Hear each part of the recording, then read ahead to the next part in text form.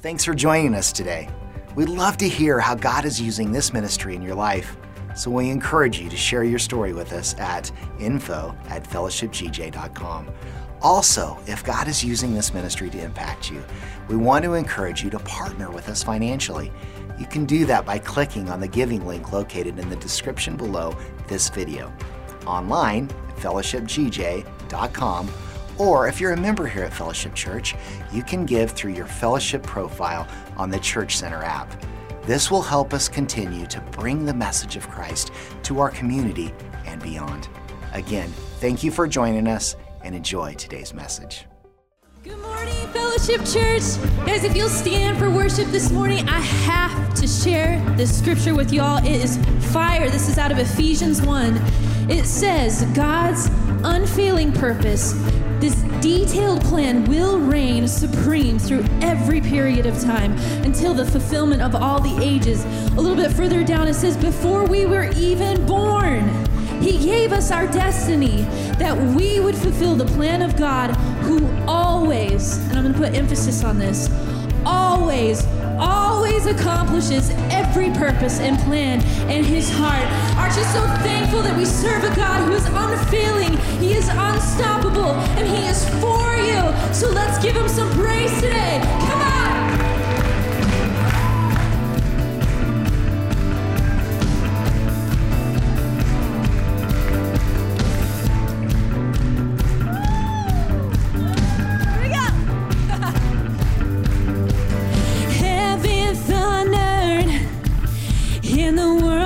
Born. Life begins and ends in the dust you formed. Faith commanded and the mountains moved. And fear is losing ground to our hope in you. Come on! Unstoppable God, let your glory go on and on. Impossible things in your name, each child is done.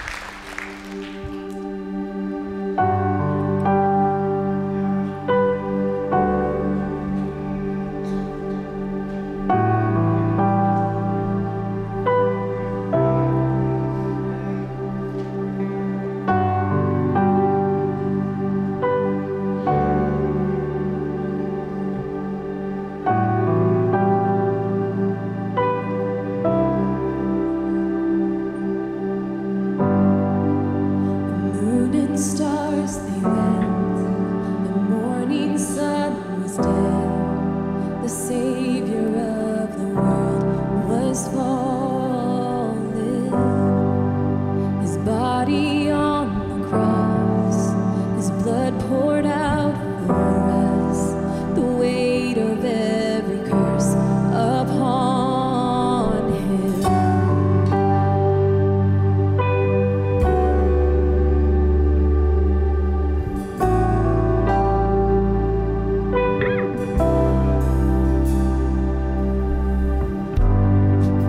One final breath he gave as heaven looked away.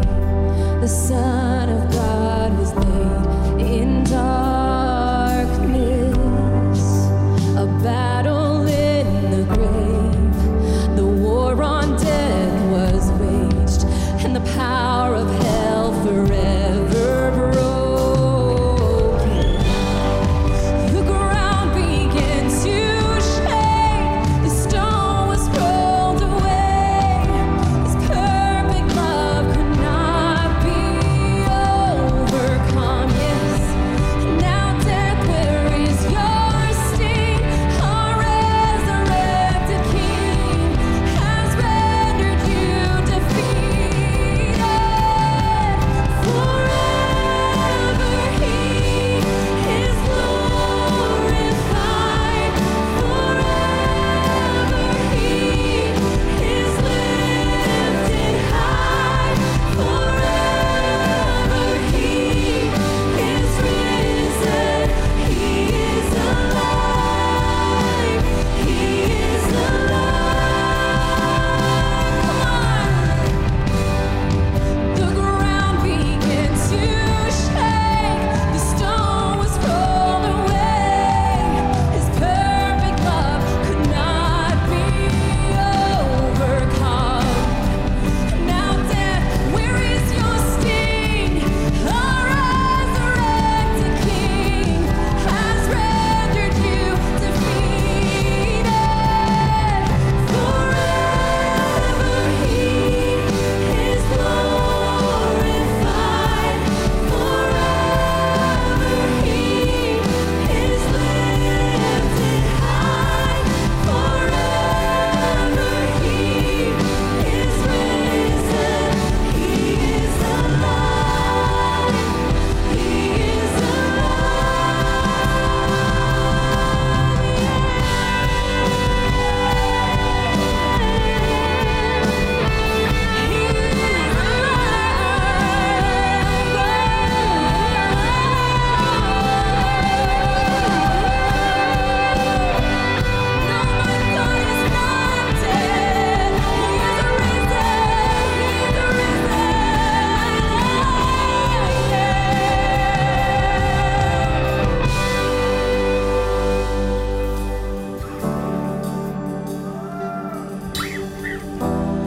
So if you don't know, just tell him that you want to know.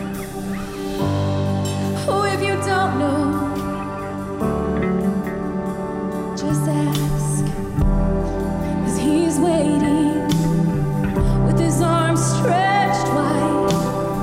And he says, those are my kids, and I am waiting on them to run to me. Yes, and it's okay if you went away, 'cause I'm waiting on you to come back.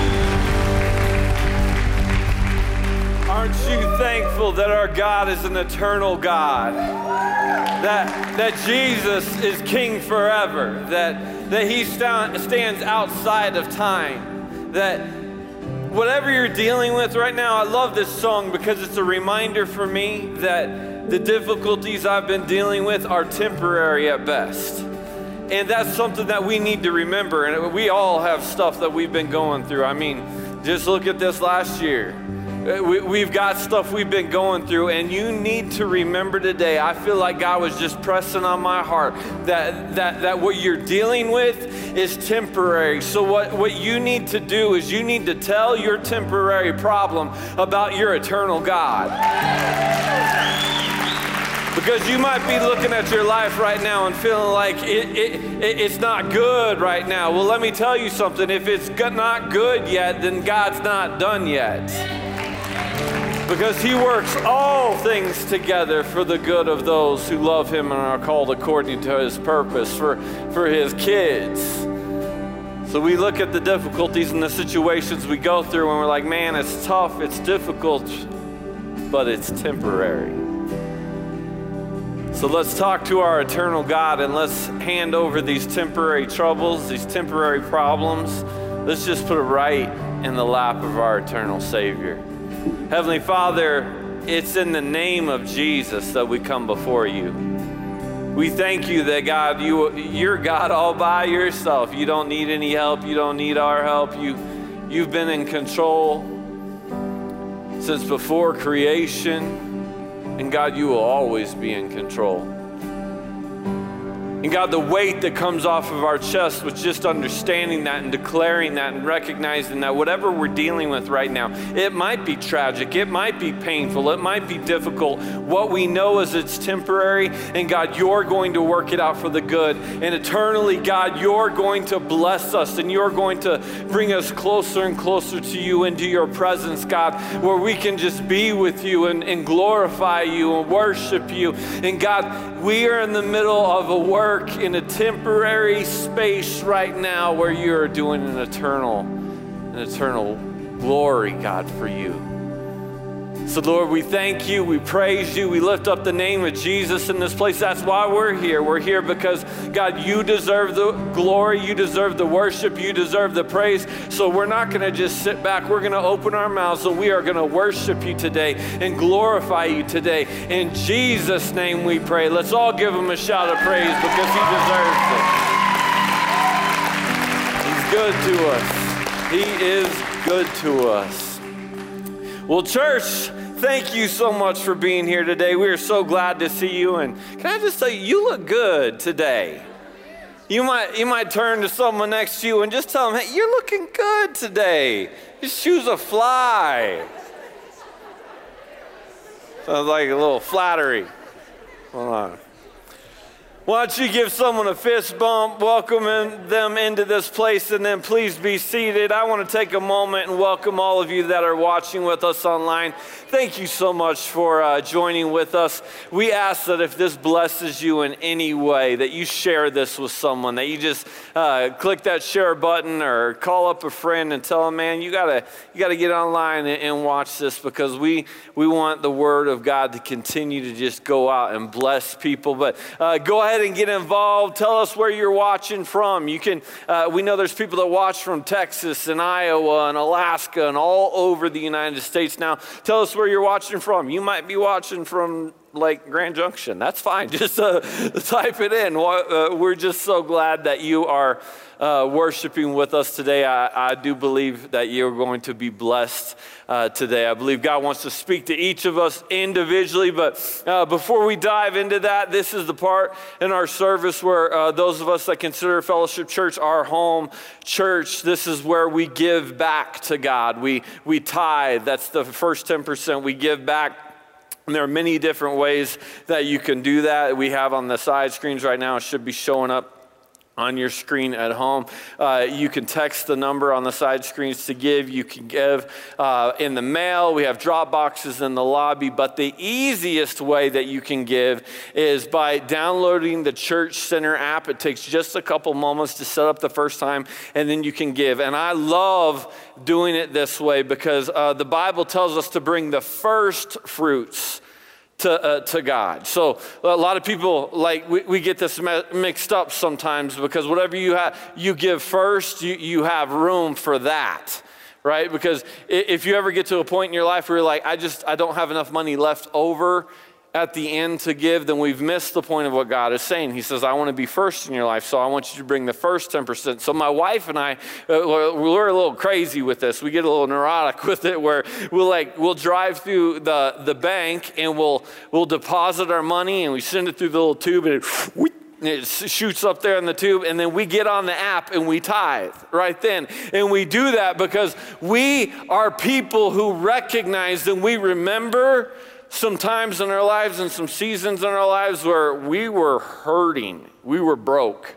We went through a season where we didn't have food in the pantry. We went through a season where we were trying to decide, do we pay this bill or do we pay that bill? And there was other months where we're like, we can't pay any of those bills. And we can remember the struggles, but after trusting God, we started seeing his blessings on our lives in such an incredible way. We're like, we want everyone to have these blessings. We want everyone to see these same blessings on their lives. Because I hear people, they make complaints about church. Oh, churches talk about money. Yeah, because you need it to live. You need it if you want to buy groceries. You need it if you want a house. And that's why God talked about it. So he said, I am going to give you an opportunity to be blessed in that area. Just put me first. So without hesitation, I'll tell you that my wife and I, we put him first. Because you know what? I don't want to try to get through life on Dan's strength. I don't want to try to get through life on Dan's schemes of how I might be able to make things work out together. No, I would rather have his blessings on me to where he takes care of me financially. And guys, that's what our prayer is for you. You might wonder, why are we talking about this all the time? Why do we talk about money? Because God gives you an opportunity. He says in the book of Malachi, test me in this. Bring the whole tithe, which means 10%, to the storehouse. That's where you're being spiritually fed, that there may be food in my house. Test me in this and see if I won't open up the windows of heaven and pour out so much blessing on you, you won't even have enough room for it. You saying, I'm gonna tithe and then God's gonna pour out windows of money on me? No, he said blessings. It might be money. It might be wisdom. It might be peace. It might be sleep. I wonder, what is it, the blessings that you're praying for that God is like, he's just waiting, but he's going, your heart is not trusting me yet, and I'm just waiting. Will you trust me? Will you put me first? Proverbs 22:9 says, the generous will themselves be blessed. It's like we think, I just got to hold it all to myself. And he's going, no, become generous, and then I'll bless you. So let me pray for you right now. Heavenly Father, I thank you so much for each and every person in this room. And God, this is what I know. We all have needs. Some of us, the financial needs are a little bit more desperate. Some of us, we just need wisdom. Some of us, God, the blessings we're looking for are peace or joy, God. Whatever it is, God, you know what that is. So we ask that you would bless us today as we trust you financially. I pray for every person here in this room and listening online as we put you first, that you would show us, God, since you say to test us, show us that you'll come through on your word and come through on your promises. And it's in Jesus' name we pray. Everybody said? Amen. Here's just a couple quick and important announcements of what's going on here in the next couple weeks at Fellowship Church. Coming up on March 28th is our baptism service. This is going to happen in between services in our 4640 Student Center. This is such a special time in our walk with Christ when we commit and show the rest of the world that we have decided to follow Jesus. So if you feel like that's something that you're ready to do, or you feel like God is calling you to get baptized, please sign up for that in our Church Center app. There's still room and there's still time to sign up. We don't want you to miss out on this special moment where the church family comes around you and celebrates you and really we just come alongside you and cheer you on. And we're so excited that you've decided to outwardly show the world that you're ready to follow Jesus. Starting April 14th, we're gonna be starting a new midweek class called Three Kings, and Pastor Tim is gonna be teaching this. It's gonna be amazing. What's special about this class is it's our first time live streaming a midweek class. So we're gonna be live streaming it as well as gathering in person. So if you can't make it a week, you can catch it on the live stream. Or if you're not here in Grand Junction with us, you can also catch it online. Now we're gonna be streaming that exclusively on our website, fellowshipgj.com/live. That is where that class is gonna be found. There's gonna be resources built into the website that are gonna help you study this curriculum. There is a cost of $18, and that gets you your study guide, which is required for the class. You are going to need it, otherwise you're gonna feel lost. So please check that out on our Church Center app. Sign up. If you have any more questions, stop by our Grow kiosk or our information counter. We'd love to see you there. Well, that's what's happening here at Fellowship Church. Enjoy today's message.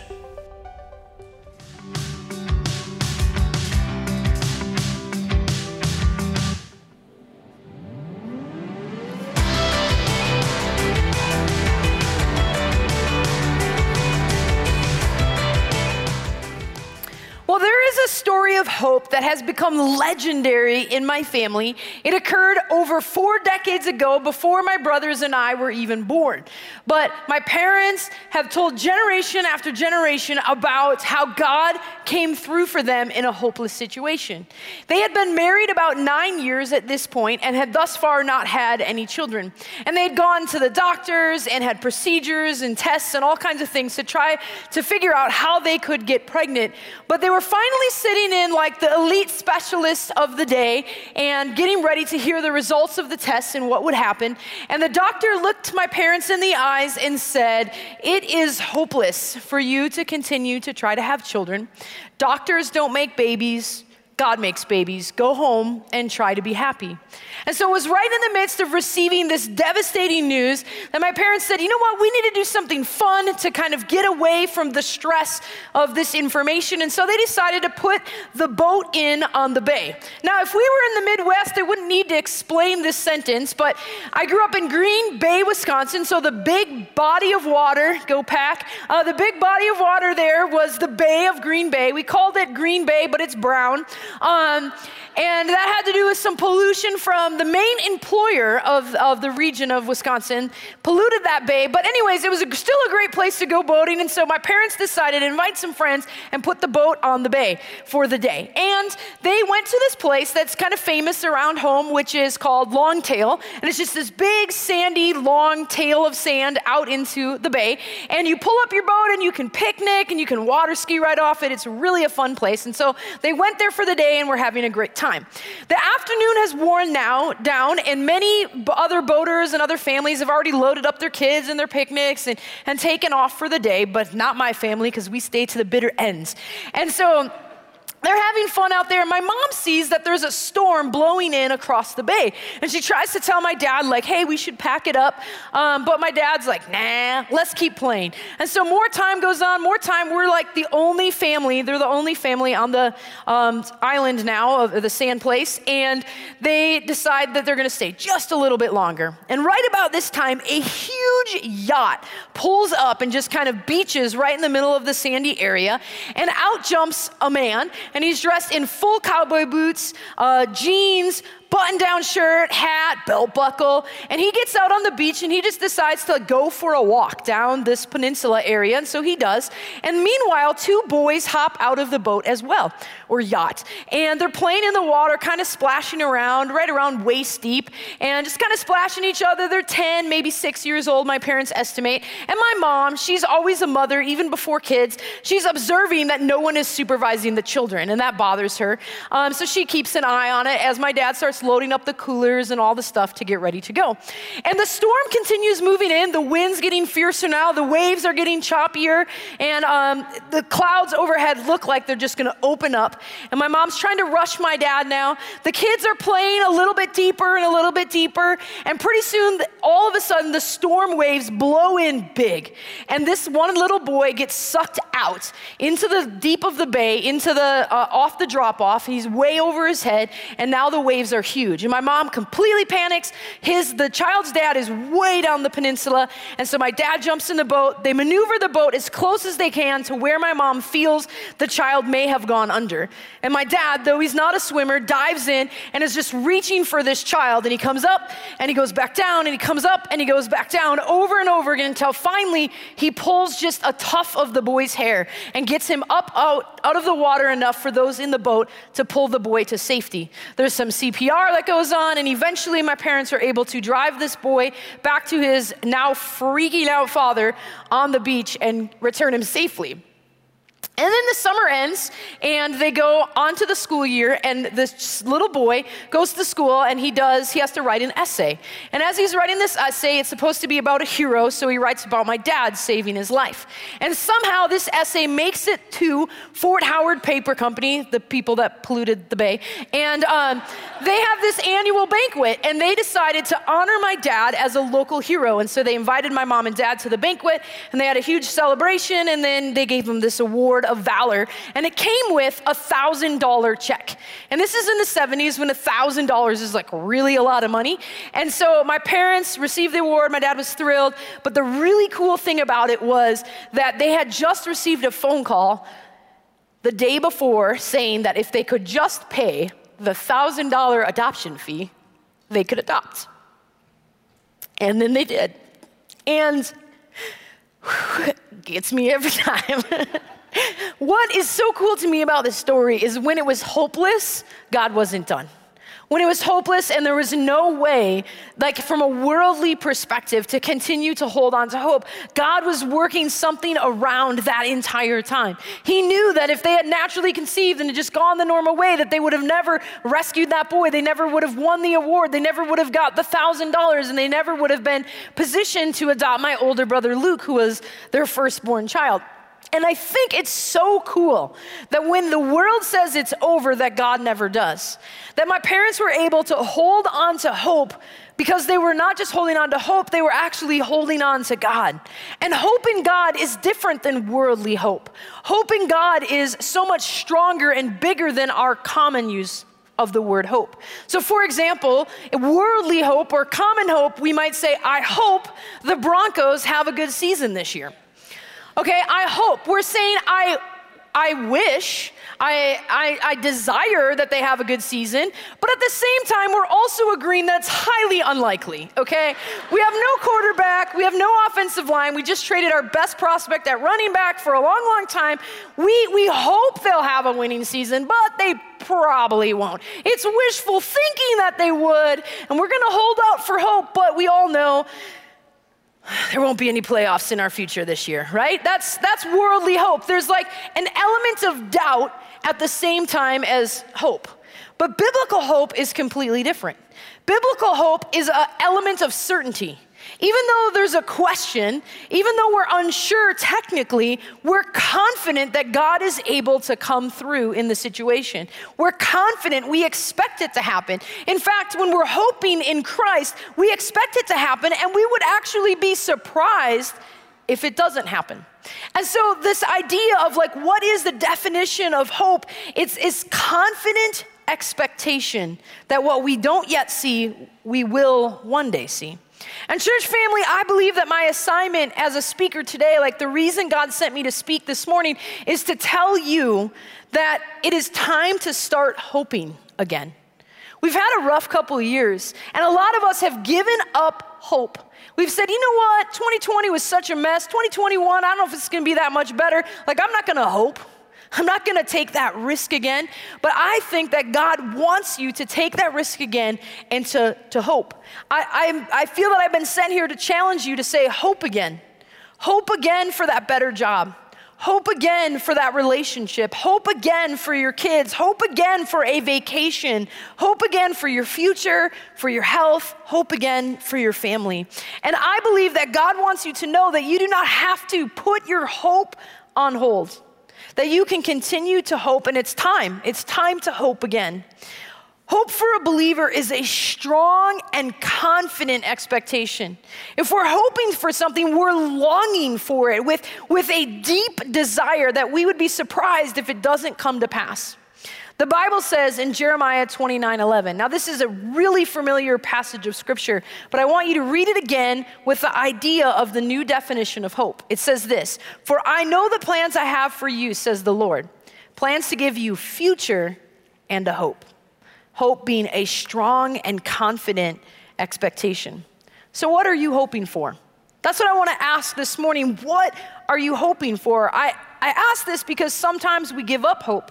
Sometimes we just go into that survival mode and we're thinking, I don't want to be disappointed again, so it's just easier to skip over hoping. But we're not just hoping against hope. We're hoping in Christ. We're setting our hope upon the solid rock of Jesus Christ. And so I say again, what are you hoping for? Are you hoping for better communication in your marriage? Are you hoping that things will get better between you and your in-laws? Are you hoping for a decent financial aid package for your college student this year? Are you hoping for a date with the right guy or the right girl? Are you hoping your investments will go up and get better this semester? Are you hoping to see a loved one again that's passed away and in heaven now? Are you hoping your car won't break down? Are you hoping that your baby will just sleep through the night?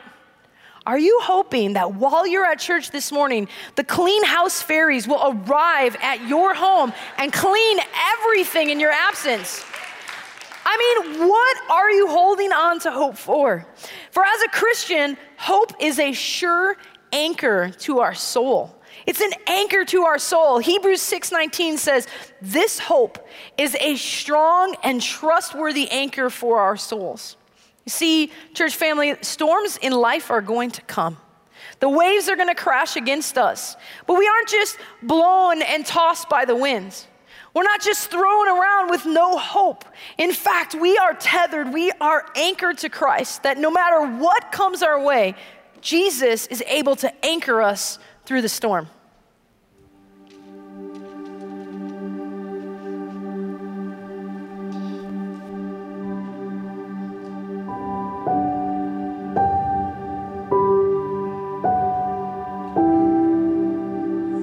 Drifting beneath the horizon, my body is weak, but I'm trying to make it to shore, but I'm falling short.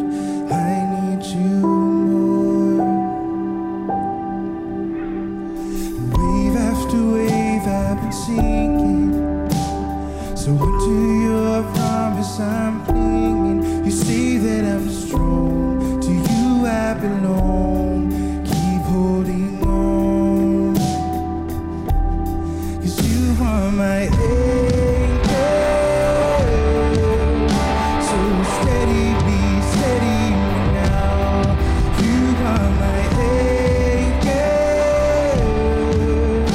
You're keeping my feet on the ground. In angry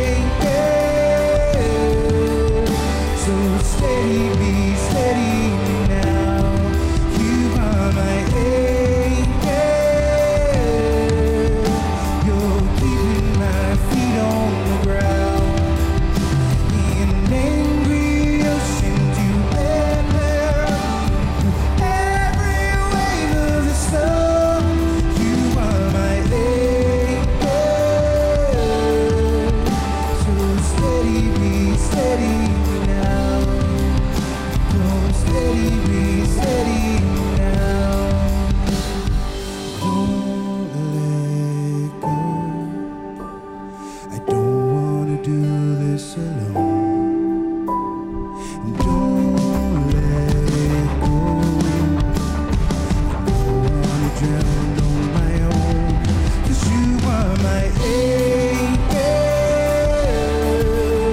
So steady me now. You are my anchor. You're keeping my feet on the ground. In angry ocean together, broken through every wave of the sun. You are my anchor. So steady me now. Come steady me now.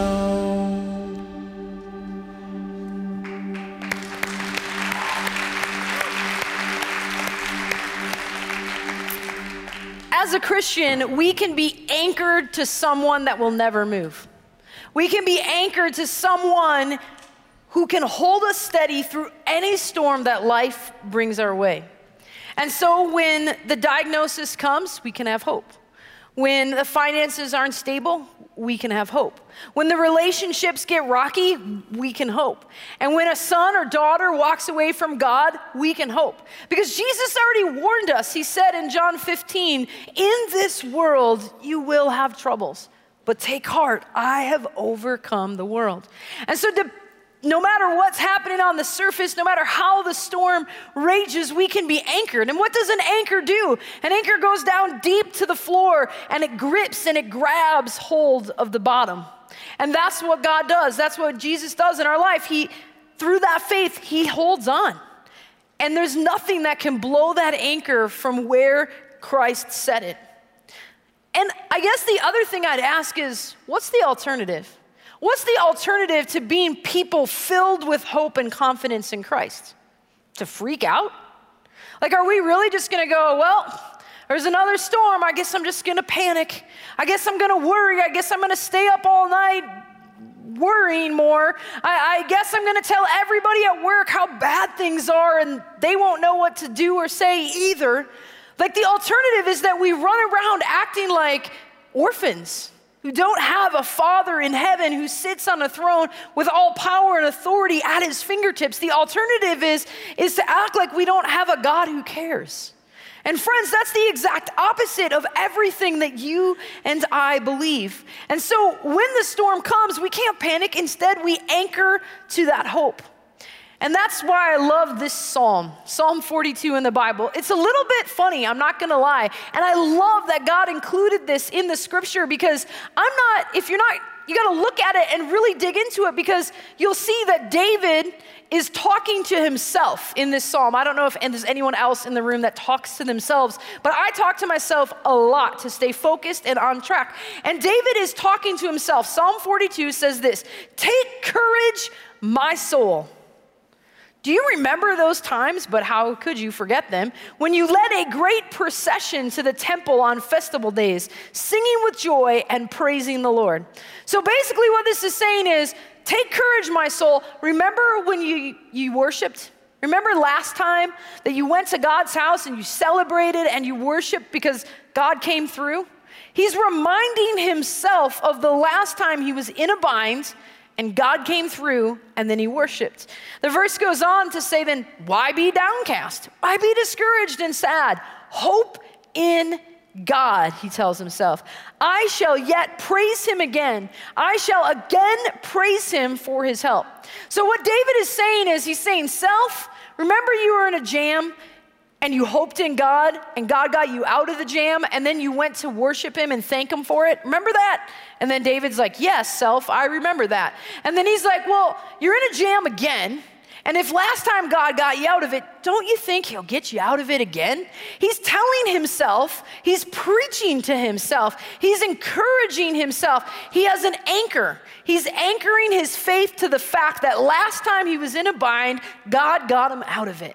And this time when he's in a bind, he'll get out of it again through God, and then he'll go to church again, and he'll thank God, and he'll worship, and he'll celebrate that God got him out of the bind. But he's talking to himself in this middle ground, in the middle place, in the place where everything still feels like a mess, and he's saying, but remember, even though it's a mess, God got you out of it before, and he's gonna get you out of it again. And then you're gonna be able to praise him again and tell a story of how he rescued you again. Hope is like a reservoir of emotional strength. I drink in hope to carry me through the storm. I draw on hope to refresh myself. I lap up hope for the strength to keep moving on. I take in hope to satisfy my questions and my temptations and my doubts and my soulish angst. I look to the reservoir of hope for the emotional strength that I can continue to find in hope. You see, hope matters, and to be filled with hope is important, and so that's why I preach to myself, and I hope each one of you does it too. Preach to yourself. Take courage, my soul. Tell yourself you've been through this before, you're gonna be through it again, you're gonna be praising God, and you'll probably have another problem again, and God will get you through it, and you'll praise Him again, and such is the cycle of life.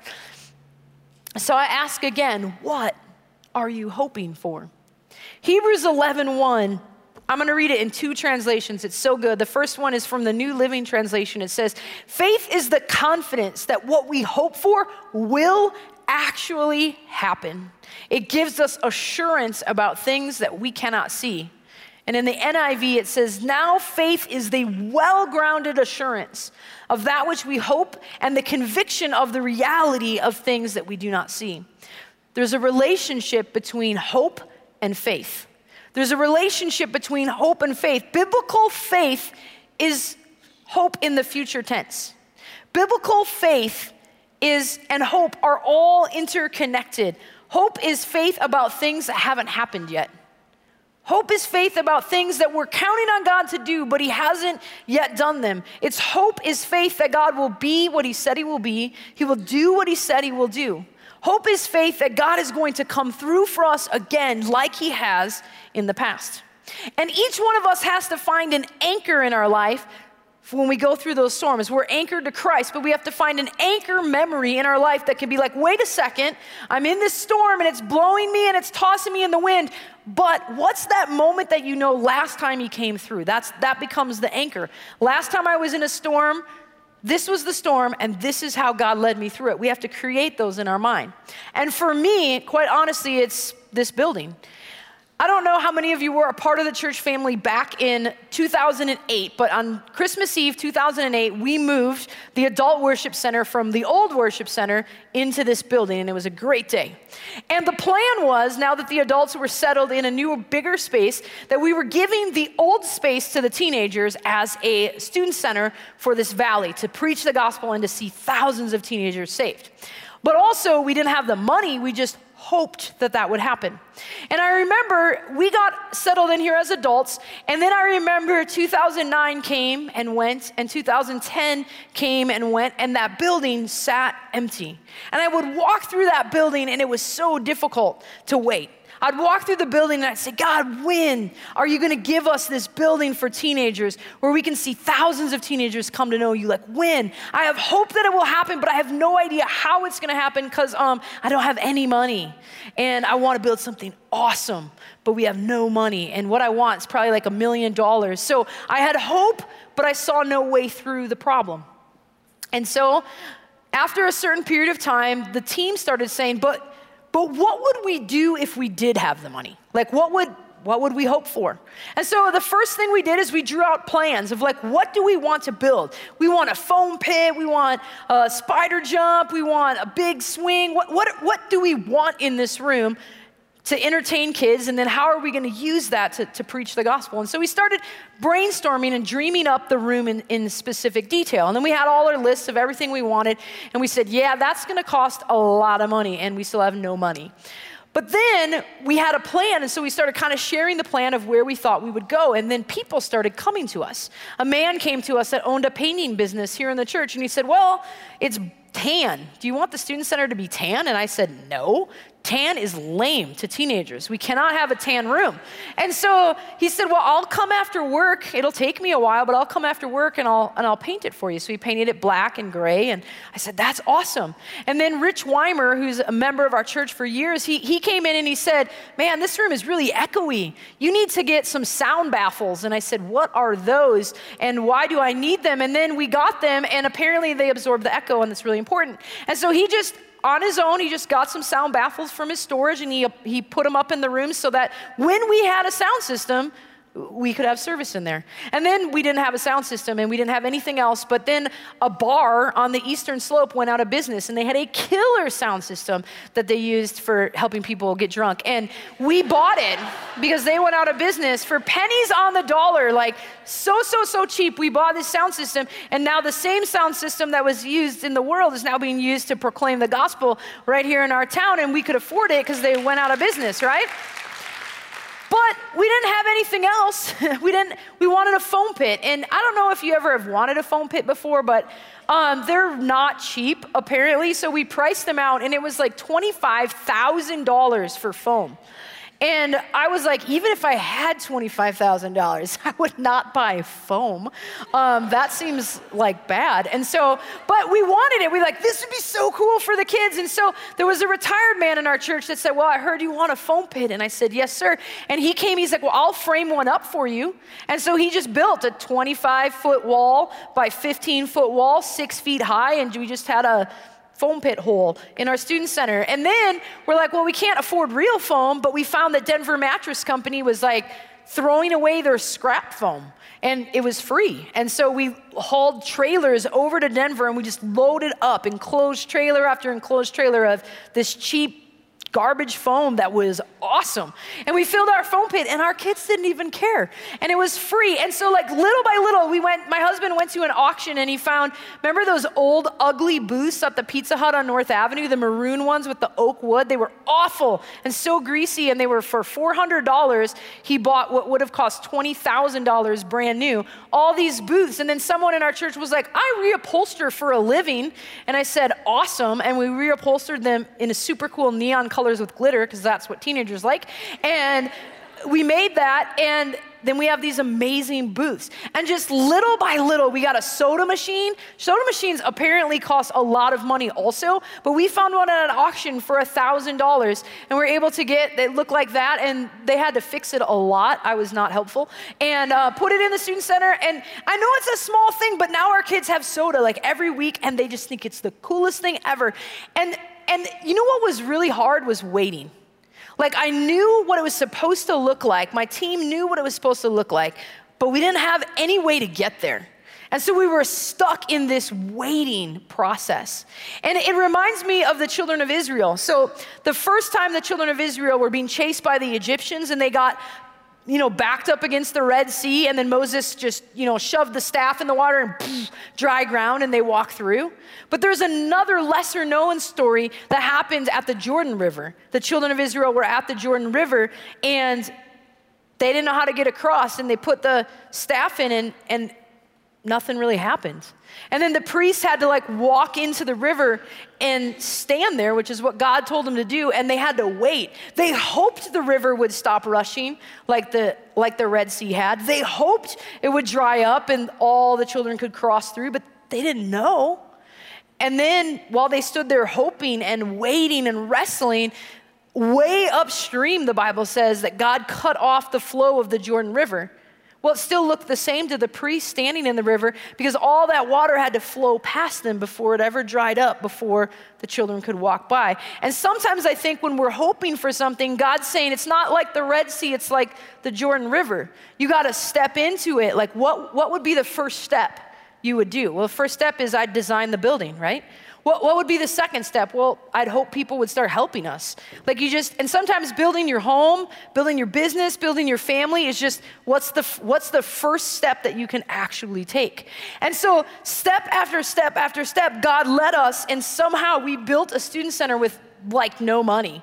Almost no money. And we actually have been blessed by God to have one of the best student centers in the entire country. And now every week, teenagers pack it out.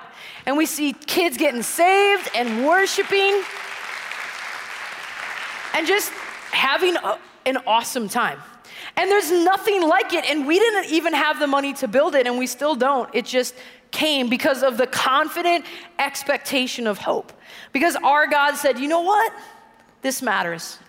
And I don't know what you're hoping for this morning. I don't know what you're holding on to hope for, but I want you to know it matters to God. And I understand the waiting process of hope is exhausting. Proverbs chapter 13 says, hope deferred makes the heart sick. Sometimes when you're hoping for something, you can literally feel physically ill. You've waited so long for that thing to come to pass. But I want you to remember this example. A pregnant woman, okay? She's expecting the promise of holding a baby someday. And as week goes by, another week goes by, another week goes by, she becomes more and more expectant, right? But she still hasn't seen her promise. She's more and more expectant, but she still hasn't held her baby. And it would be crazy of that woman to go, I've been waiting 8 months and 3 weeks, and I don't even know if this baby's real. I've been waiting this whole time, and I don't see any baby. No.